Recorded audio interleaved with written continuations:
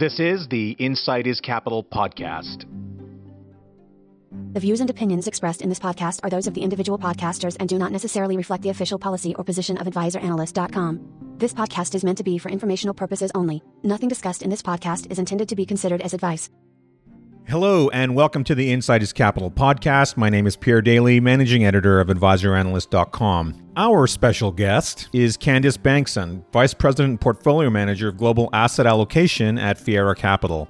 Candice is a member of the Asset Allocation Committee focusing on central banks and fundamental macro analysis. She also actively participates in the development and communication of the asset allocation strategy. When it comes to economic and investment matters, Candice is Fiera Capital's global spokesperson. Her career in the investment industry spans almost 17 years, including 8 years as an investment research analyst for Franklin Templeton. While working with Franklin Templeton and the Franklin Templeton Global Asset Allocation Committee, she gained extensive experience with global macroeconomic research for asset classes, regions, sectors, commodities, and currencies. She also conducted multi-manager fund research and analysis with a focus on Canadian and global equity asset classes. In addition to managing its own investment mandates, Fiera Capital is also the sub-advisor to Horizons ETF's active fixed income ETFs.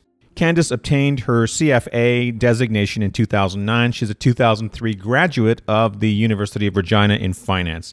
Without further ado, my conversation with Candice Bangsund. Hello, Candice. How are you doing? Oh, not too bad. Keeping very busy these days, and yeah, just the same old work from home, the new reality. It's got its benefits, but it's not ideal in a lot of ways as well. I really miss being a part of the team and next to my colleagues, and I typically work on the trading desk, so I'm always surrounded by people, and obviously there's lots to talk about these days too, and you just don't do it as much when you're working remotely like this. Yeah, so it's an adjustment, but yeah, it's becoming the new norm, which is good. Yeah, it's the kind of business where the banter is really helpful. You get to use your colleagues as sounding boards and to have open discussions. Now, if you want to do that, you have to go to Zoom or Cisco or something, and yeah, it's not the same sort of energy or vibe. Exactly, especially if it's something that just happens in the markets. Oh my God, did you see what Donald Trump just said? Or, oh, look at this data point. And you don't hop on a Zoom call just for that. Everything now is scheduled and but yeah, the spontaneity of it all. Yeah, exactly. Left behind. Exactly. I get a lot of energy from being around people and right. Being at home all day alone, it's just kind of excruciating. So my outlet is I play golf. So I try to go out every afternoon after work. And that to me is a good social activity. And the best part is be around other human beings, which is nice in person. And yeah, it's the perfect COVID activity because you're social distancing at all times. One guy sprays his drive to the right, the other to the left, and then you meet up at the green. And yeah, and you're still able to have that social connection. Exactly. Yeah. Right. So that's been a great outlet. At the beginning of spring, my golf club didn't open until I guess it was May 25th. So the whole month of May, I was just getting pretty restless and a bit squirrely. I'm like, I need to get out of here, and it's getting nice outside, but there's not a lot to do. And at that time, obviously, people were very cautious about what they were doing. Nothing was open. So that was a tough time. But as soon as the course opened, I was like, all right, this is going to be my daily or a couple times a week outlet just to get out and a change of scenery and get some exercise and have some fun. Candice, welcome to the show. Thank you for having me. It's great to have you. Before we get started, I think it would be helpful if you told us a little bit about your background, how you got into the financial industry. So yeah, I've been in the industry for a number of years, going back to 2003. Started out at Franklin Templeton Investments in Calgary. And at that time, I was doing multi-manager research, global macro research as well. That's, I guess, what sparked my interest in the more top-down asset allocation aspect of things. So I was at Franklin Templeton for 7 years. And after that, and that was actually working on the Quotential team, which is a multi-strategy, top-down, bottom-up, all-in-one solution. So that's why I had that broad experience on the analyst front. After that, I moved to a small private wealth firm in Calgary called Canadian Wealth Management. And there I was managing the Canadian equity aspect of the portfolios, as well as doing the asset allocation. I also had a small book of business as well, private wealth individuals. So that was a great experience in trying out some different aspects of the industry, dealing with clients directly, but also on the investment management aspect. We were acquired by Fiera Capital, my current employer, in 2012. And then that's what brought me out to Montreal to join the global asset allocation team, which is basically headquartered in our Montreal head offices. So that's what brought me out to Montreal, doing global macro research, obviously a lot of the communication of the strategy. We essentially determine the mix between stocks and bonds and cash for the entire platform across Canada, whether it's our private wealth accounts or our institutional balance mandates. We've got some pooled balance funds as well. So I'm a part of the asset allocation committee that derives the asset allocation calls. And then, of course, like I said, the communication aspect is of utmost importance, keeping our clients and stakeholders apprised of all the latest and on the macro aspect, as well as when we make changes, when things are volatile as 2020 has been. It's just keeping everybody up to speed on our thinking and putting out a lot of commentary just to keep everybody up to speed on what's happening. So that's a big part of the job as well, on top of the research and the decision-making aspect of it. The global macro part of the business is, I think it's one of the most exciting parts.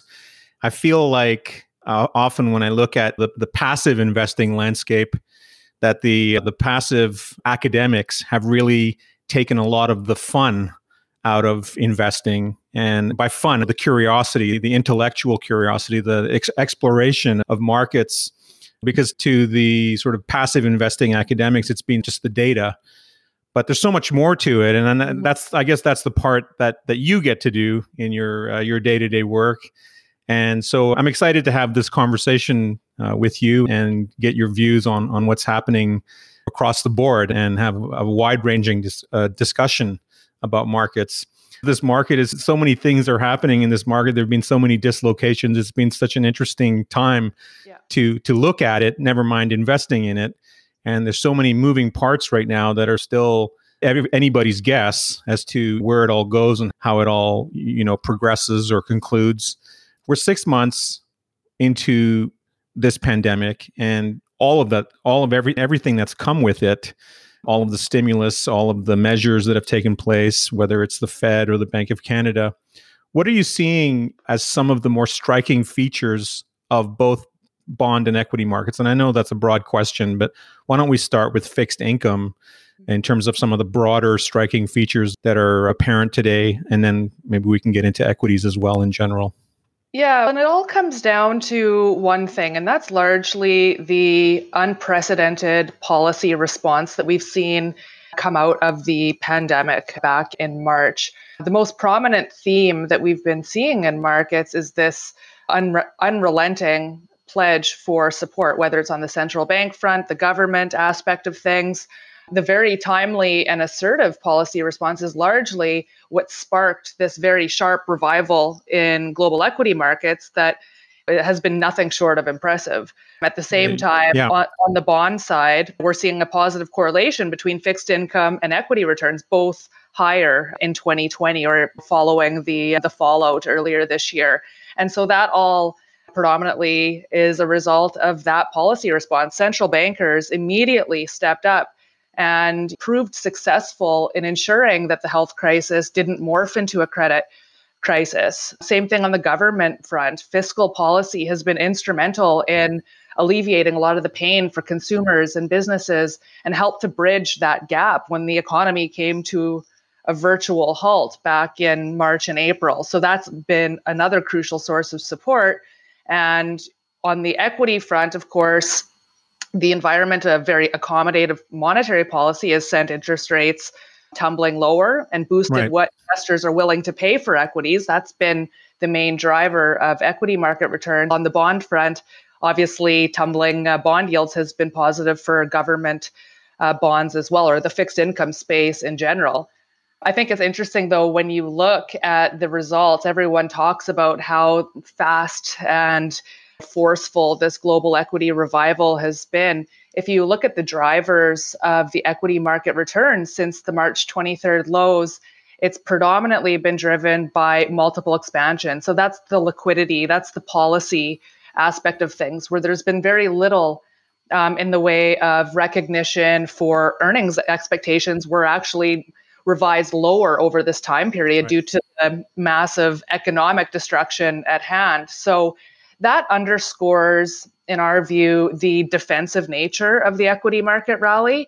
And that also helps to explain the uneven market rally, given that it's been predominantly driven by growth-oriented technology sectors, for example, where unnerved investors just pile into these high-flying growth sectors for the promise of growth at any price. And that is largely a result of that very low accommodative interest rate environment. So it's definitely been an interesting few months since the lows we saw back in March. It sure has. I think just to come back to the fixed income space, I think when we had that dramatic dislocation in the credit market where there was no bid really at one point, that was scary. Of course, the Fed stepped in and signaled that they would be buying the high yield indexes themselves through the ETFs. I'm curious, I think we know by now what that has meant for corporate spreads. They've come down. The spread now is around 5% or 500 beeps, thereabouts, give or take of 10 or 15 beeps. Yeah. High yield is no longer high yield. It pales in contrast to the end of last year where Morgan Stanley pointed out that 40% of investment grade bonds could fall into the triple B space, signaling other dislocations. This was pre-pandemic, but now post-pandemic, everything has been saved. And I'm curious, we know the Fed has already done this. Did the Bank of Canada do anything similar? Did the Bank of Canada step in and support the Canadian credit market? I'm just curious. I don't recall seeing much news on that front. Yeah, the Bank of Canada also stepped in as well, and it's expanding its balance sheet, similar to what we're seeing in the US and Europe, et cetera, even in the UK. The Bank of Canada is buying government bonds, but also extended that to provincial bonds, and I believe some corporate issuers as well. So there's been a similar level of support coming from central banks globally, in fact. But yeah, Canada also stepped up and pledged to basically do whatever it takes to alleviate some of the pain in the credit space. Yeah, I guess maybe it wasn't talked about as much because it wasn't as perhaps publicly controversial as the Fed doing that in terms of crossing over the line from its rules about whether or not the Fed could do such things. So basically that means that we've seen a similar recovery in Canadian credit. The other thing is during the whole crisis period, quantitative easing was still going on. And I came to this realization that, wow, quantitative easing, which was already continuing, is still happening concurrently with the fiscal stimulus and all these additional measures that have been put in place to shore up consumers and make sure that everybody gets their paycheck and unemployment benefits. And in some cases in the US, for example, a lot of people are making more money as unemployed or furloughed than they were when they were working pre-pandemic. Not only do we have quantitative easing, which continues to prop up the market, but we also now have this consumer shoring up, this fiscal stimulus, the shoring up of businesses. How has that possibly changed your asset allocations? It's staggering when you really start to add it up. Just in the US alone, in a very short span of time, a few months, we've had $3 trillion in stimulus commitments. We're tossing around these numbers now in the trillions of dollars. And does anybody understand actually that's $3,000 billion? It's not... We're so footloose and fancy free now, I think, and so used to these numbers. I remember when the Congress and the Senate took weeks to pass a $700 billion rescue in 2008. And when that happened, that was just like, wow, that's incredible. That's an unbelievable sum. And now it's happened. Multiples of that have happened in 3 months. Exactly. And a perfect example is just last week, there were rumors floating around that the Republicans were thinking about maybe being okay with a $500 billion extra stimulus package, because of course those negotiations are deadlocked right now. And the consensus was calling for I believe 1.5 trillion. So they'd meet somewhere in the middle. And then this report came out last week that floated the idea of, just 500 billion. And like you say, compared to 07, 08, that would have been just revolutionary. It really speaks to and I talked about this at the beginning of our conversation, that very timely and assertive response. Policymakers have essentially stepped up and are willing to do whatever it takes to revive the global economy. And at the same time, obviously, that's been massively beneficial for financial markets. You talked about the US response, but globally, the amount of monetary and fiscal stimulus that's been implemented or is being injected into the system amounts to 30% of global GDP. That's just unbelievable. And obviously, again, it's been a huge source of support. And like I said, it was something I don't think anyone was expecting in the order of the amplitude of that response. Of course, the markets just sold off so quickly back in late February through March, but that is why we've seen such a sharp rebound. A lot of people talk about the disconnect. How can markets be rising when we're in the middle of this pandemic and global recession? Well, markets are forward-looking, and they're looking through Q2, and of course, looking at all of that stimulus in the system. And now we're seeing the results. It's actually helping to revitalize economic activity, and of course, that's what the markets are responding to. Yeah. So now, in lieu of all of that, valuations have become a discussion. And the basic argument for today's valuations is the old discount cash flow argument, which is that interest rates or yields on risk-free investments has fallen to historical lows at the zero bound. Theoretically, it says valuations could be close to infinite, but realistically, that's the justification for where valuations have headed in the last 3 or 4 months. And then secondly, so valuations are a concern, number one, in the equity market, and it's also a concern in the bond market, depending on what happens next. And then if you're an income investor, if you're looking for income, yields on sovereign debt are also at historical lows, where if you're, for example, a retiree or nearing retirement and you're looking at the question down the road, where are you going to get yield today if it's not from government bonds, and you're maybe not necessarily willing or understand the willingness to take risk in the credit market where yields are better, but you're paying a high price for high yield, or you're paying a high price for investment grade today because of the conditions in the market. That really creates quite a conundrum for investors in terms of whether or not now is a good time to invest. I think the corollary to that is that because of this incredible 30% of global GDP stimulus that's out there floating around in markets and in the ether of the economy, there's a huge pent-up spend coming economically from the fiscal measures. And then there's also this added liquidity that's continuing to be added to the financial system through the back door with quantitative easing continuing. So what are your thoughts on that? Where do you go? Do you play the momentum stocks and succumb to the fear of missing out and buy names like Google, Apple, Tesla? Or do you look at other areas that are more, from a valuation standpoint, opportune? I'm going on here, but there's been for a very long time. You're going to get to a question. I don't even know where to begin. There's so much. So valuations are high, yields are low. Yeah. What do investors Okay, do? That's a good way of simplifying things. And maybe I'll just start with our base case and what that means for these asset classes, because you could argue that both bonds and equities are overvalued at current levels.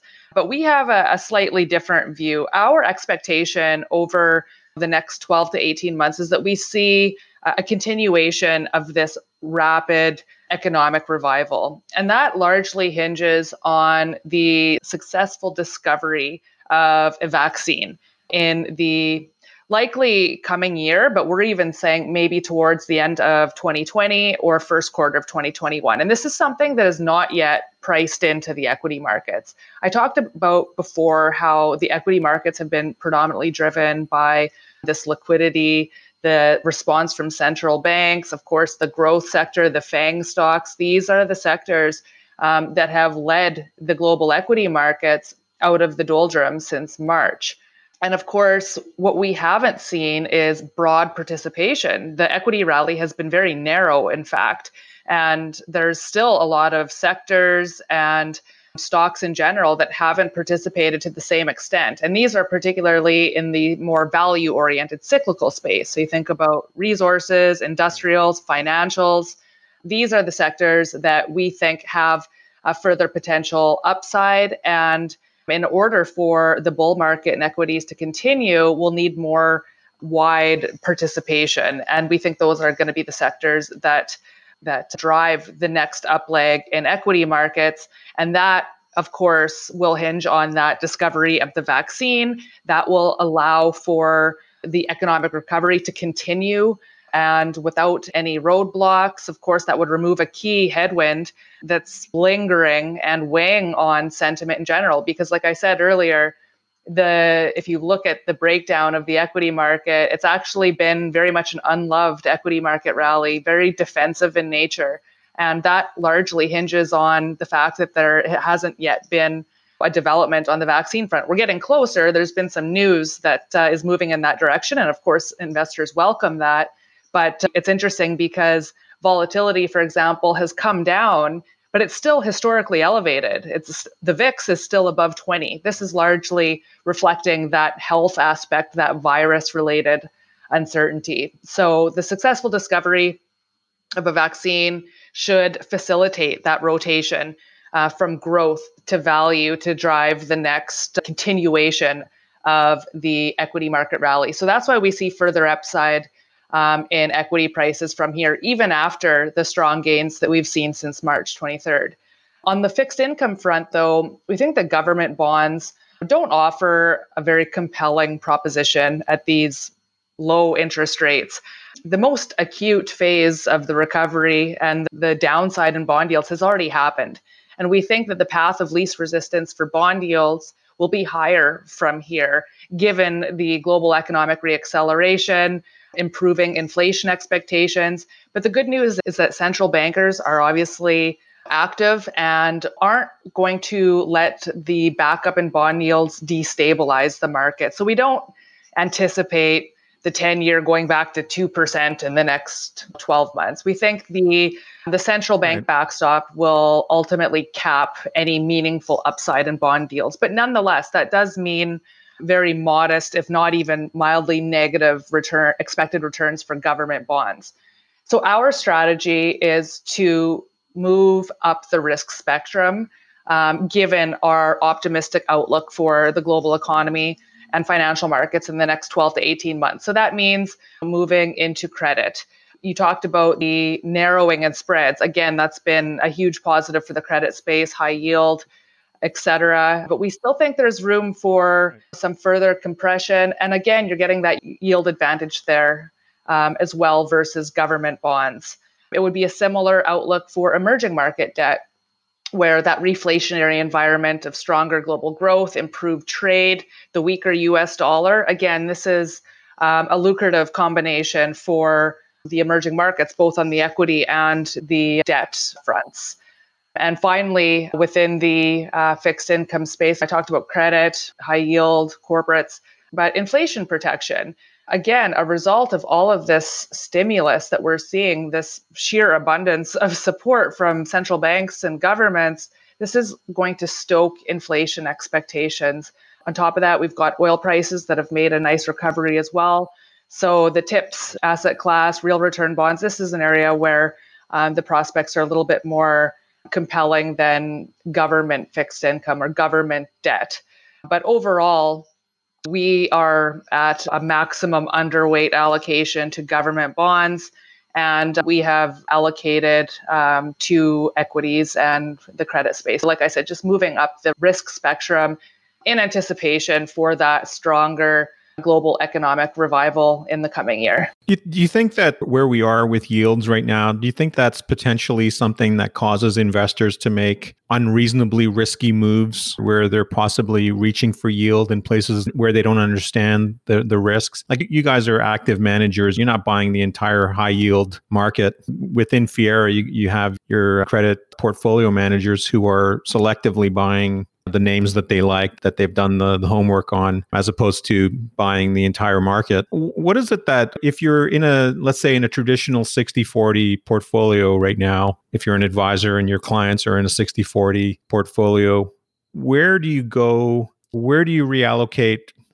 And I think you may have covered this already, but where do you reallocate your 40% fixed income sleeve from, say, governments and sovereigns and maybe some credit, in order to not only find yield, but keep the risk at the same level without overextending on the risk budget? Something that Fiera has been increasingly focused on for a number of years now is the non-traditional income space. Given that our expectation for some time has been that with yields at these rock bottom levels, there's very little opportunity in that traditional fixed income space. And of course, you alluded to this earlier, but this component of the portfolio is of utmost importance for our clients from a risk management perspective, income generation. These are very important considerations when building a portfolio for a client. So we can't just say, forget it, we'll pile all of this money into equities, because that would increase the risk in the portfolio setting. And that is something that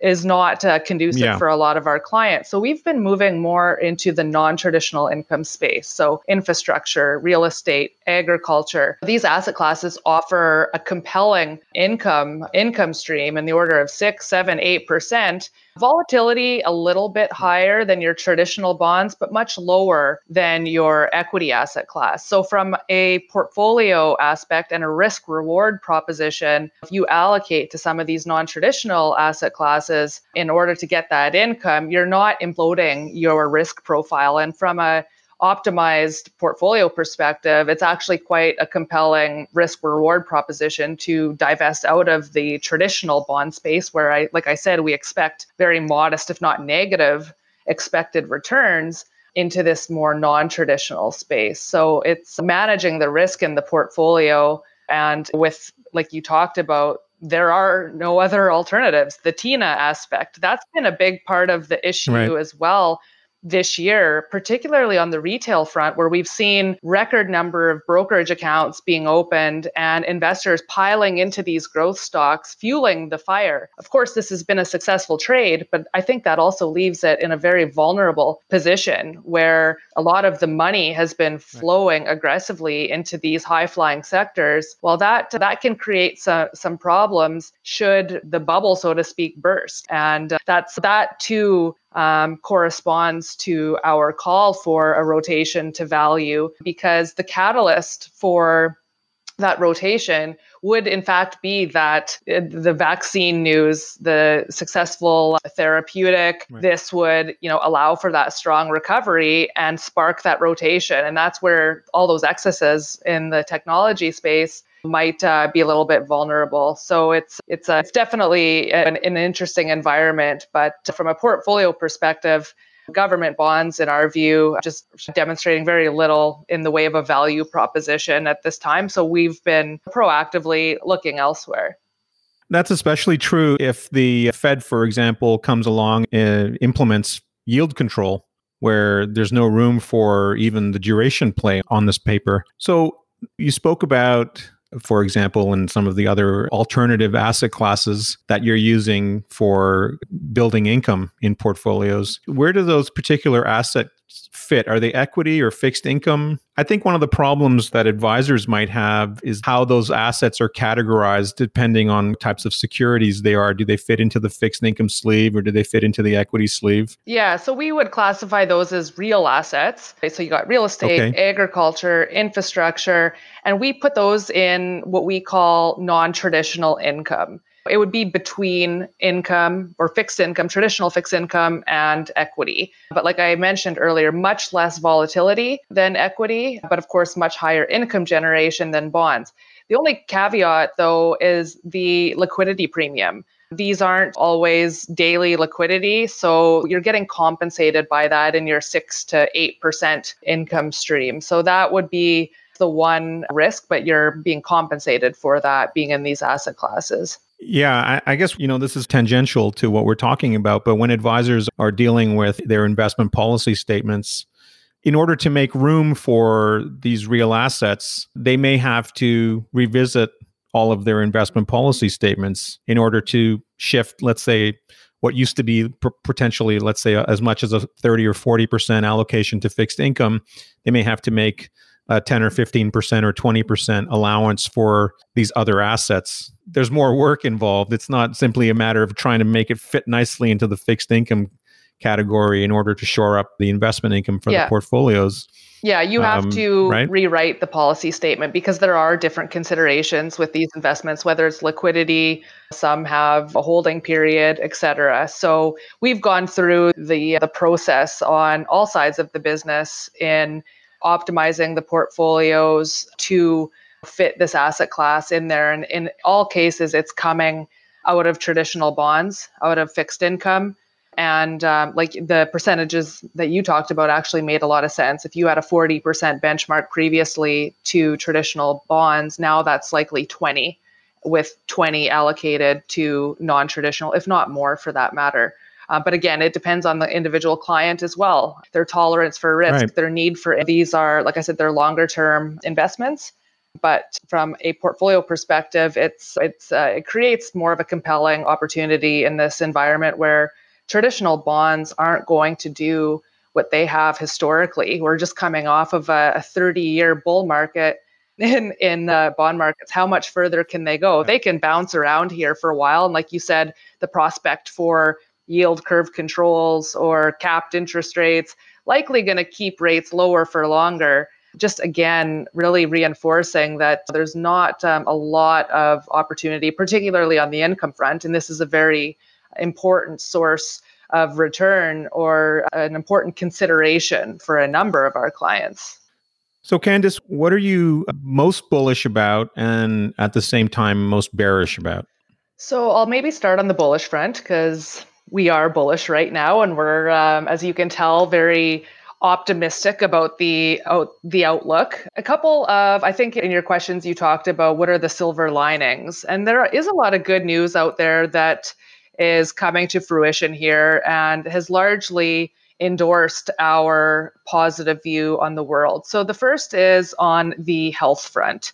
The second wave of virus cases that we saw in the US, particularly in the South and the West, have now shown some signs of improving. So the dynamic on the virus front is improving, likely as a result of the dialed back reopening plans and the increased caution from people in general. But there's some notable downward trends in new cases, hospitalizations, mortality. There's treatments now that are proving effective in reducing hospitalizations, mortality, et cetera, and helping people get better. So the trends on the health front, in our mind, are increasingly constructive. I don't want to downplay the virus because it's still very much out there and it is a risk.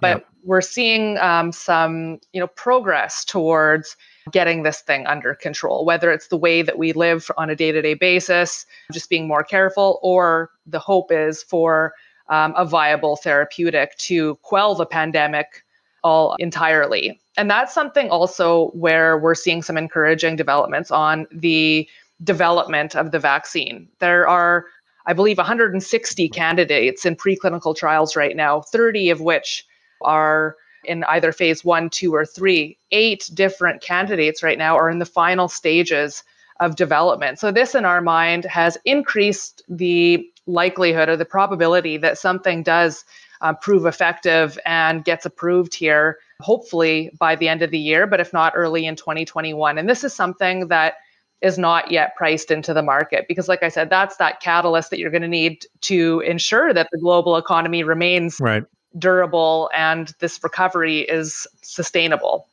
So on the health front, that people are actually able to go back to work and feel safer and more confident about things. right now we're still in this sort of circling pattern around benefits and people mostly staying at home. And so until things change for real in a fundamental way for the economy, right now it's still largely being propped up by all the stimulus. It has to be backed up by people actually returning to being out in the public and going out to restaurants and going to their office and commuting and all of that. I mean, there's so much talk right now around that uncertainty. So I'm bringing that up because I think that's the main reason why it's not priced into the market yet, is because there's really no answer about that yet. We ran a survey in the last month where we asked, if there is a COVID vaccine, are you going to go for it? And 65% said yes, but there's 35% of our responses that are no, not sure, not really, don't understand vaccines. Right? So there's 35% of people who, even though there would be something preventative available to them at some point, would still not do it. Maybe that's, I don't know if that's anti-vaxxers or whatever that is, but at least 65% of us, and the sample is advisors. It's a sample of about 900 right now. 900 people have responded. So it's a small sample, but it's the advisor sample. And so 65% of advisors have said that they would go for the vaccine. And that's been pretty consistent from the start. Well, that's a very important part of the equation, and the resumption of more normal activity, particularly in those leisure, travel, retail spaces that we talked about. Yeah. The other encouraging development, or the silver lining, if you will, is, again, like the fact that central banks and governments remain so fully engaged. But this has actually helped to boost economic activity. I think a lot of people have been overly concerned about the high frequency data, the foot traffic, restaurant dining, et cetera. But there are other parts of the economy that are doing extraordinarily well. Look at the US housing market. This has been a bright spot for the economy. Even retail sales activity back at pre-pandemic levels in the US and in Canada. Again, this largely a result of that abundance of policy support that's helped to alleviate the pain. In looking at the global economic data, again, expectations were extremely pessimistic, and we're seeing the numbers exceed expectations across the board. I look at the Global Economic Surprise Index, how much data is exceeding expectations, and it's at a record high right now. The last peak was in 2009. The global economic aspect is quite encouraging as well. So when I think about the bullish rationale, the reason to be optimistic, obviously, first and foremost, is on the health front. That's the key catalyst that we need to ensure that this recovery becomes self-sustaining and that we don't go back into that economic stagnation, if you will. But the economic and earnings data coming in better than expected. And of course, all of this a result of that policy support. And there's more to come. You know, it's likely that the U.S. Government does come to some sort of compromise and releases another fiscal package here in the coming months leading up to the election. The Federal Reserve right now, we're waiting for a key speech from Chair Powell tomorrow about the potential for not yield curve control, but their monetary policy framework, which is essentially going to reinforce that rates are going to stay lower for an extended period of time. This is not a one-year aberration. It's going to be a number of years right now. The economic stoppage from March and April created such a hole in the global economy that central bankers are going to continue to stimulate in order to close that gap. And at the same time, that means an environment of low inflation, allowing them to pursue these aggressive, accommodative monetary policies. But the end result is going to be an extended period of time of above trend growth, which of course is a very favorable outcome for equity prices in general. When it comes to, though, the risks, I look at things from obviously a long-term perspective. Our time horizon from an asset allocation perspective is 12 to 18 months.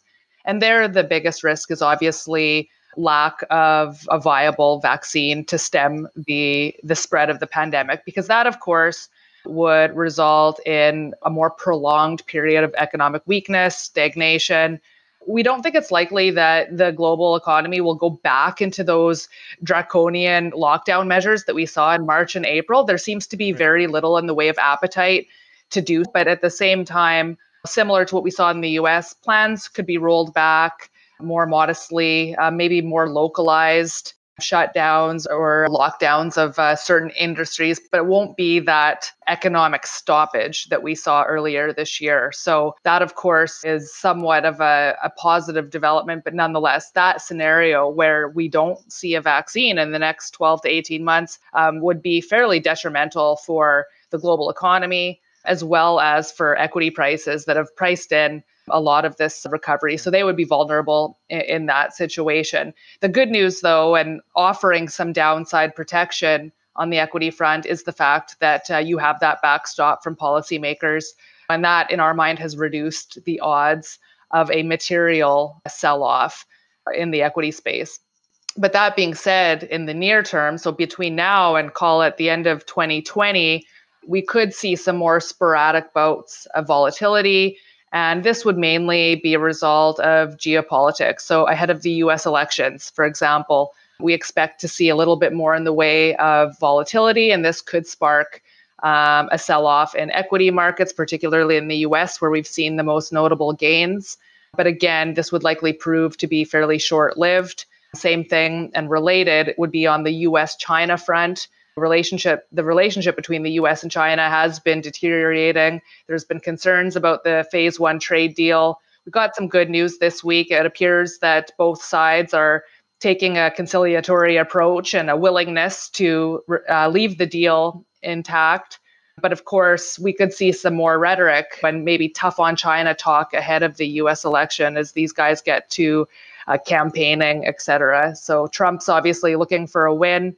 And that could be a way to do so, to be a little bit tougher on China. So far, we haven't seen any notable escalation. Like I said, the developments this week, they had their phase one review virtually. And like I said, there were signs of progress there, but it's something that we'll be keeping an eye on. But the point I wanted to make is that while this could create some more periodic bouts of volatility and potential downside, that downside should be fairly limited. And that is because of that amplified central bank and government response that should limit those losses. There's two things that I wanted to touch on in terms of asset allocation. For investors who stayed the course, who stayed put throughout the dislocation of March, what recommendations might you have in terms of rebalancing their portfolios? We've talked about fixed income and moving some of the fixed income sleeve into some of the real asset areas. But on the equity side, we've seen a pretty big run up in the indices, particularly NASDAQ and the S&P 500. A lot of it is dominated by a small number of names. And in fact, if you remove some of those names, the markets are looking pretty much like other markets around the world. The worst time for investors to make these asset allocation decisions is in a crisis, and getting out of equities when they're at their worst is probably the worst mistake that investors can make. And so as a corollary to that, the best thing investors could do is that in times of great market strength, like we've experienced since, really investors have gotten a second chance to revisit their portfolio allocations. And so assuming you've gone through the downturn and you've recovered and your portfolio is mostly recovered or fully recovered from the bottom in March, what are the key areas that you would rebalance out of and into? First of all, I would say that if you did stay the course through February, March, congratulations, because that took a lot of guts and you did it. You made your money back and maybe more, because your bonds would have done very well in that situation as well. So well done. When it comes to, though, now that the dust is settling somewhat and we're getting a little bit more visibility regarding the future, where do we go from here? And particularly as it pertains to the equity space, I would be looking to reduce exposure to some of those sectors and regions of the world that really led this bear market rally off of those March lows, particularly when you talk about the NASDAQ, S&P 500, both at record highs right now. This is largely technology driven. And if you remove those FANG stocks, for example, from the S&P 500, the S&P is actually down maybe 4% year to date, something like that, versus its 6% gain that we're seeing right now. Like I said, that outperformance was largely driven by uncertainty. And like I called it, the unloved equity market rally, unnerved investors just flocking to these high growth sectors for the promise of growth in what was an uncertain environment. But I think where the opportunity is now is in the cyclical space, the more economically sensitive sectors and regions of the world. And that is why we have an overweight allocation to the Canadian equity market right now. And we implemented that back in early July when we started to see the developments on the vaccine and the health front that would basically validate expectations for that stronger recovery. So I would be using strength in the growth sectors, whether it's technology, healthcare, from a regional perspective or from a market perspective, NASDAQ, S&P 500, to rotate into some of those previously lagging sectors of the market, whether it be resources, financials, industrials. This is inherently a call on the Canadian stock market due to its high concentration in those more value-oriented sectors. The TSX is a value play, while the US markets are more of a growth play. So that's something where I think we could see more potential for upside in those sectors that have lagged since March. And like I mentioned earlier, that rotation will be needed in order to sustain or in order to extend the bull market even further, as we expect. Like I said before as well, the environment is quite conducive or lucrative for stocks right now. This environment of low inflation, non-inflationary growth, central banks basically pulling out all the stops. This is creating a very compelling environment for equities, but within we see more upside in those value-oriented cyclical sectors of the market. Yeah, there's been more dispersion in returns on stocks than we've been led to believe. If you look at the underlying details, and the percentage of stocks that are actually at a 52-week high is very low. It's very much been a narrow participation. So I think that creates opportunities within the equity market space.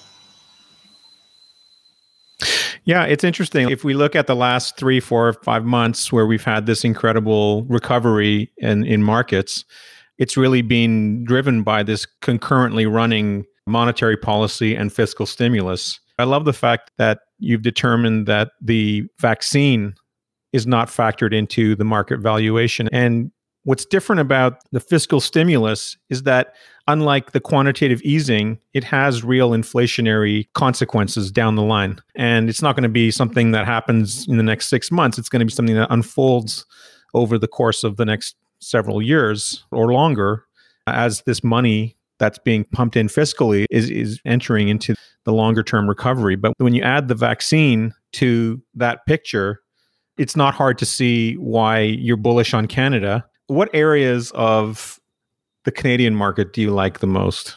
Again, it's expectation for the rotation from growth to value. We like the sectors that have lagged in the run-up since March. We have a preference for resources given the sharp revival in commodity prices that we've seen. And again, that should be amplified further should the economic revival continue uninterrupted. So the resource space, this is where valuations are looking extremely attractive and there's more potential for upward revisions to earnings. And we've already seen that start to come to fruition here in the last month or so, where some of these depressed earning expectations are being revised higher. We also like the financial space, given our expectation for steeper yield curves. So the short end of the curve keeping well anchored by central bank support, but the longer end moving modestly higher. This should bode well for bank profitability. And again, from a valuation perspective, we think there's some notable upside there as well. So it's predominantly the resources, so energy, materials. Gold obviously has had a very impressive run as well, but yet stocks are not yet reflecting that fully. So there's likely some more upside there as well. So again, it's very much the value-oriented space that hasn't fully participated in the rally since the March lows. Candice, before we let you go, we've been in social distancing for 5 months now. What have you been streaming or watching or reading during all of this time? Has there been anything notable that you've watched on Netflix or books that you've read? To be honest, I spend a lot of time reading macro research, and I actually find it to be very entertaining just to pull off a research piece and read that, that's fine by me. What's interesting about this year and what we're seeing, and I'm sure this is the case for a lot of people, but I'm spending more time on the World Health Organization and Johns Hopkins websites than I ever have, reading up on vaccines and treatments and the medical aspect. That's something that I've been forced to actually dedicate a lot more time towards because it has been an important part of the macro story. Yeah, it's been an interesting time. And the vaccine really holds the key to everything, doesn't it? Candice, I want to thank you very much for your generosity and your time. I hope we'll be able to do this again and follow up with you in maybe the next quarter and see where things are, see where we're at, and get your point of view. Terrific. We're honored to have you. Thanks for having me. Thank you so much. It's been a pleasure. Let us know what you think about the topics we've discussed. Please go ahead and subscribe to the podcast if you have not already. You can do that on Apple Podcasts or Google Podcasts. Make sure you give us a like, and please leave us a rating and or a review. Ratings and reviews are extremely important. Thanks again for tuning in, and we'll be back with you very soon. You can follow us on Twitter and Instagram at Advisor Analyst. You can also find us and follow us on LinkedIn.